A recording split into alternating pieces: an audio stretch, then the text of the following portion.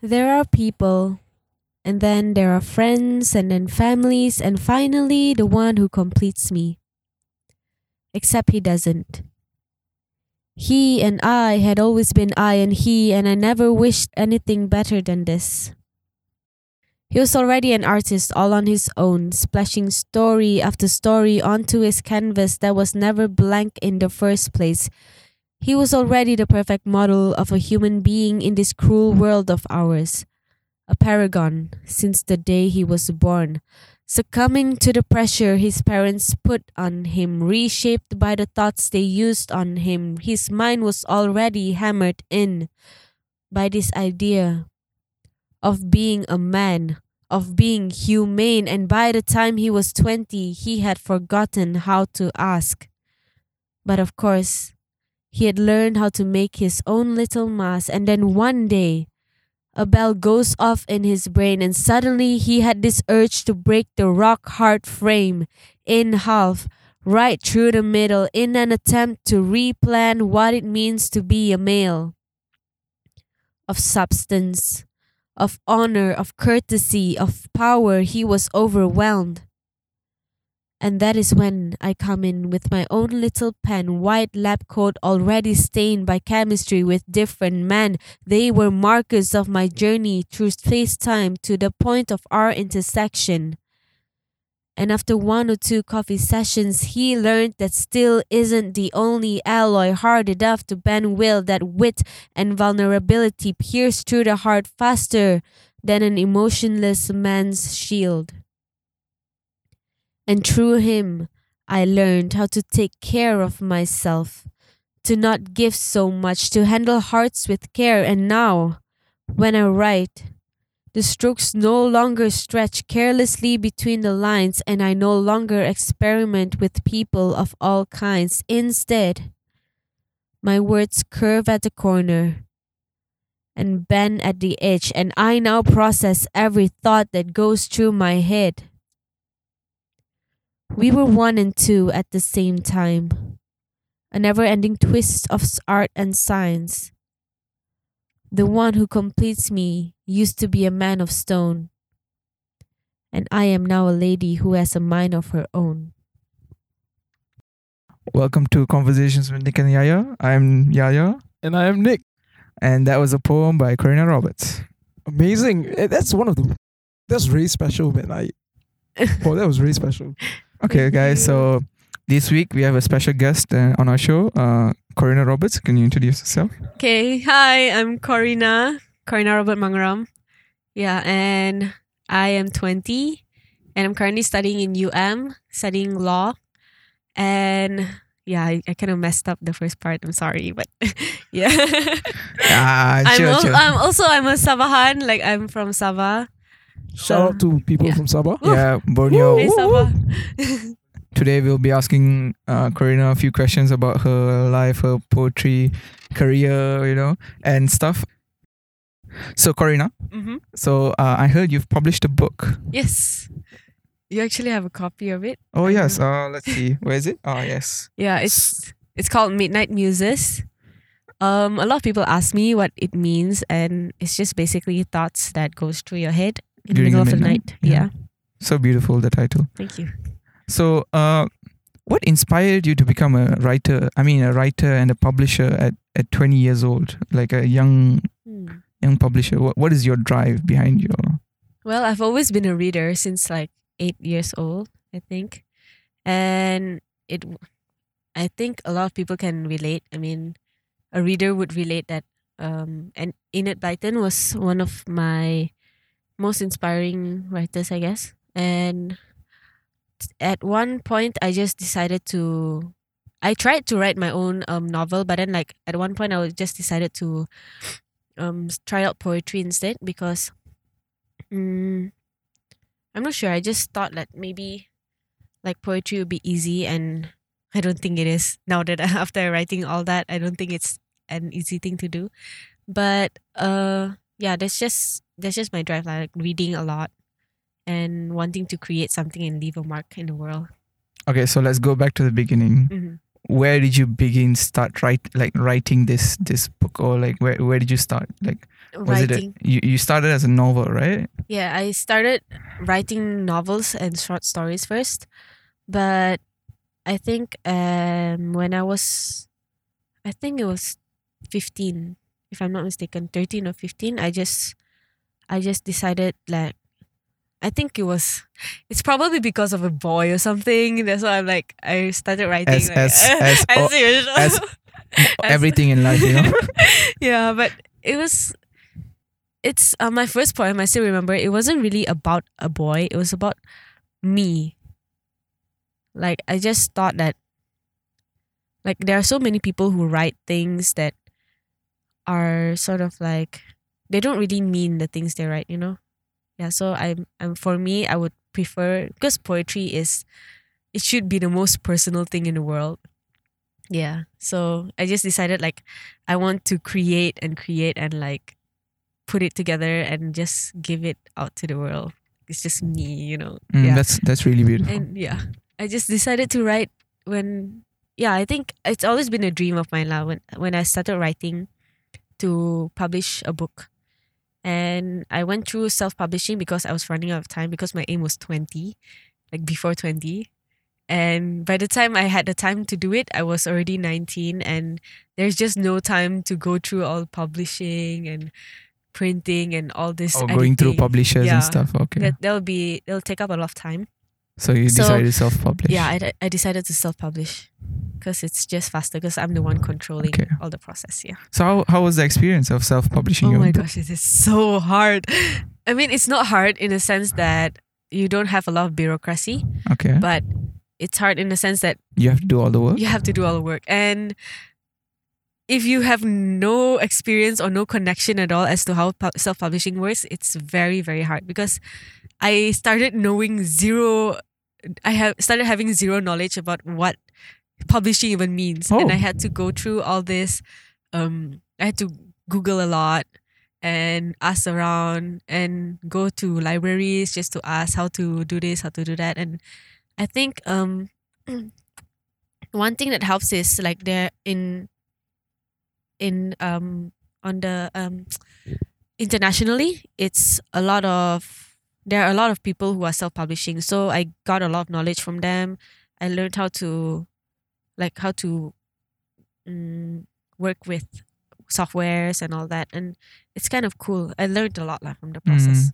So for like the knowledge of our listeners, right? Yeah. What are the steps, like easy steps? The thing is, as Malaysians, Yeah. it's not advisable to go to international self-publishing print on demand companies such as like Blur, Amazon, Blur, CreateSpace. So Amazon allows you to self-publish. Yes, it does. They have a website called CreateSpace where you can create and all that, and they'll pay you if you sell books on their website. So it's good. It's a very good it's a very easy thing to do, to self-publish. But yeah, on like print On on their demand, platform, yeah, on their okay. platform. But the thing is, it's expensive. It's very costly. Yeah, as Malaysians, we really don't have the capability The capacity, of capacity to like afford that. So I suggest that because we do have our own system, and it's actually easier because you have to get this thing called ISBN, which is the barcode for the book. It's basically the identity code for the book. So in US, you have to pay to get a code, but then in Malaysia, it's free. It's completely free. All you have to do is register with Perpustakaan Negara Malaysia, PNM. Yeah. Or the So National you Library. just get that, and then for publishing, for the actual publishing and creation of the book, it's all up to you. Like, you can use softwares, you can write it on a handwrite it, and then just go to an editor or whatever. Like, go to designers. Like, you can just find your own way. Yeah. Okay, that's great. Yeah. So another question I had is Mm-hmm. the stories inside this book, right? They're very personal, I would imagine, Yeah, because it's they your are. whole life, right? What made you want to like put this out there? I don't know. I just I've always had this thought, this how to say, it's like a life motto, like, I guess it's like you shouldn't be scared to feel like your sadness. It can be the most beautiful thing in the world. Like it's gonna be very unique, and you don't have to waste all this emotion away. You should do something with it. So you wanted to So- share your emotions. Yeah, you have to write it down, document it, and like one day when you look back, you'll laugh at how ridiculous you felt at that time. But then it's you, it was you at one point, and you can never get it back. So Oh, yeah. okay. So that's interesting. Mhm. So, who are the inspirations in your life? Like, who inspired you to create this? Like, Mm. there must be someone who in your life that. Yeah, I mean, to create this book in particular, I would say modern poets like Langleaf and Rupi Kaur. I'm sure like if you read poetry you would know who they are. But yeah, they're very famous lah. You can find their books even in Malaysia, and it's very expensive. But then I buy it anyway because like that's how much I love them.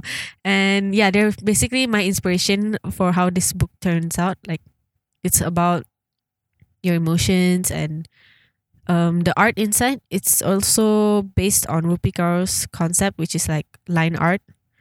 Most people they would do like colorful Oh, pictures and stuff, and then I chose to go with And it also Line looks art, very yeah. hand drawn. it's hand drawn.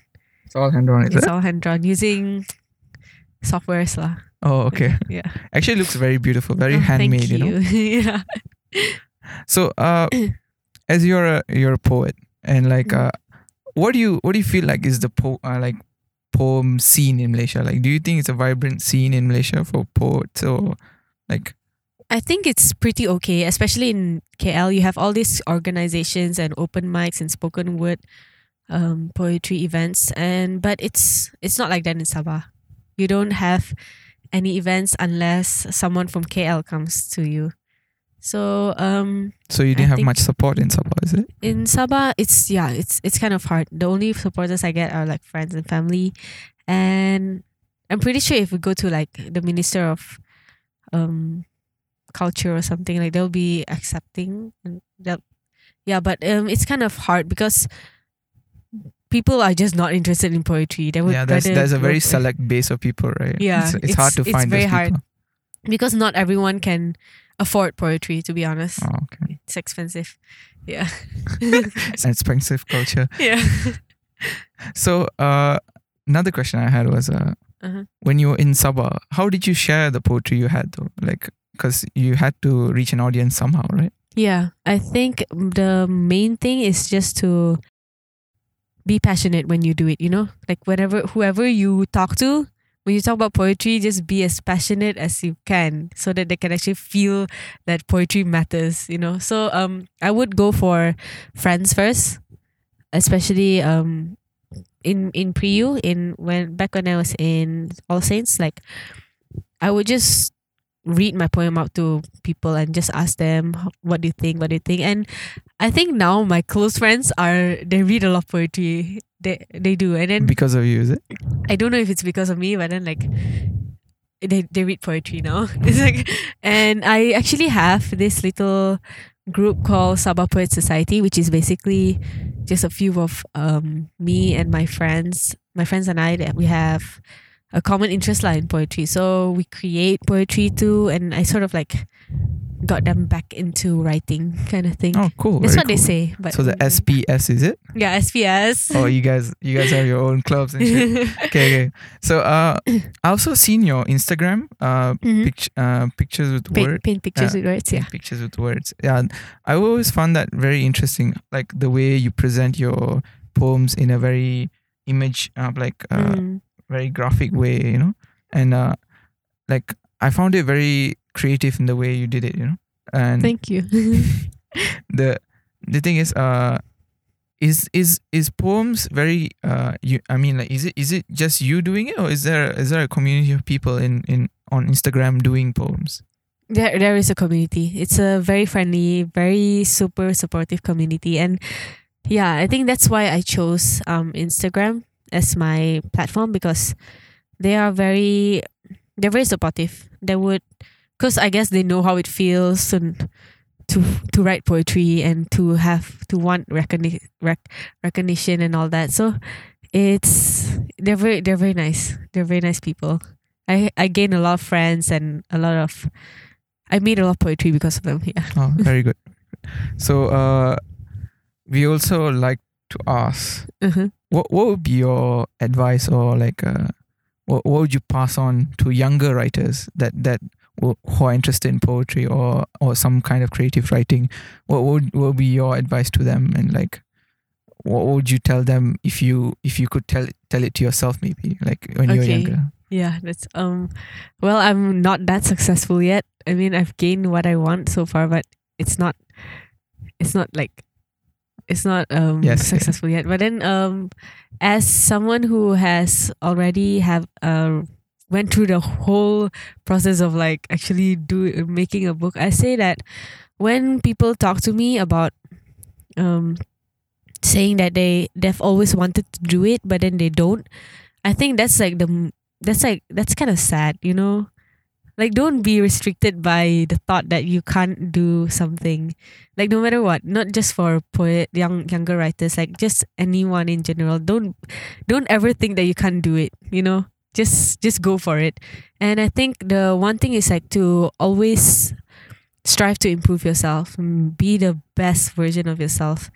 Not best version of anything else, just yourself. Just focus all your energy on something that you really are passionate about and just go all out. So when you look back, you can see how far you've gone. And yeah, just don't stop. If you love writing, don't stop writing. That's like my advice.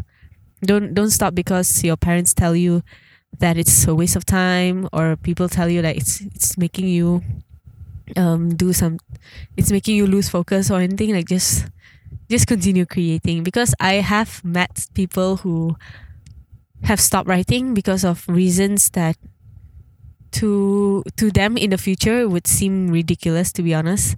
So it's like, just don't have any regrets. If you want to write, you just write and just make the best out of everything that you do. Yeah. So you have recently moved to KL, right? Yeah. Yeah, you've recently joined the UM in the law faculty, right? Yep. So how are the law faculties, like as you know, the common perception of a lawyer is to be like cold-hearted, don't have much emotion, you know. But like as a poet, you must have a lot of emotion. Yeah. What inspired you to become a lawyer? Okay. After being in this faculty for 3 weeks, frankly, I think that lawyers are the most passionate people I've ever met so far. And but actually, coming back to the question, like what actually made me become a lawyer, I would say it's my dad, because he was a law student too in UM. He studied jurisprudence in law in UM too, and then he just told me a lot about how lawyers are and how the law works, and I think that just makes me want to. It just create this interest in me, I guess, and I guess. Also he said that I should, because since I love reading and writing so much, I should go to law, because I can create I can write even when I'm doing law, and law is such a wide subject, so it's like you can be anything just holding a law degree, I guess. So that's just that's why I want to be a lawyer. But yeah, I'm just gonna say that lawyers are very passionate people. They care so much about things that they are willing to go for a lot of events about it, you know. But they're professional about it. That's why people perceive them as cold-hearted people, because they're very rational and they don't put feelings into the things they say. But then the topic that they're discussing are very intense topics. Like you wouldn't. It's not casual talk. Yeah. Okay. So that's a thought for all of us. So Yeah. stop talking about lawyers like they're thieves. You know, They're just they like objective. thieves. Yeah. Okay. So this book to me, it feels like it is a handmade. You know, it's very. It feels like it's your whole family who worked on it. Like do you feel that this book would not have existed if it wasn't for your whole family supporting you throughout this like career? Yes, definitely. Like I wouldn't think that I wouldn't be writing and having so much passion in it if it wasn't for my family, because my parents, they have always been very creative people. They because my mom, she does a lot. She draws, she paints, she does Chinese calligraphy, she writes, she does everything. And I think it's very important to have parents who are supportive of what you love doing, you know, like no matter what. Even if you love studying, like they should support you 100% and not stop you from anything.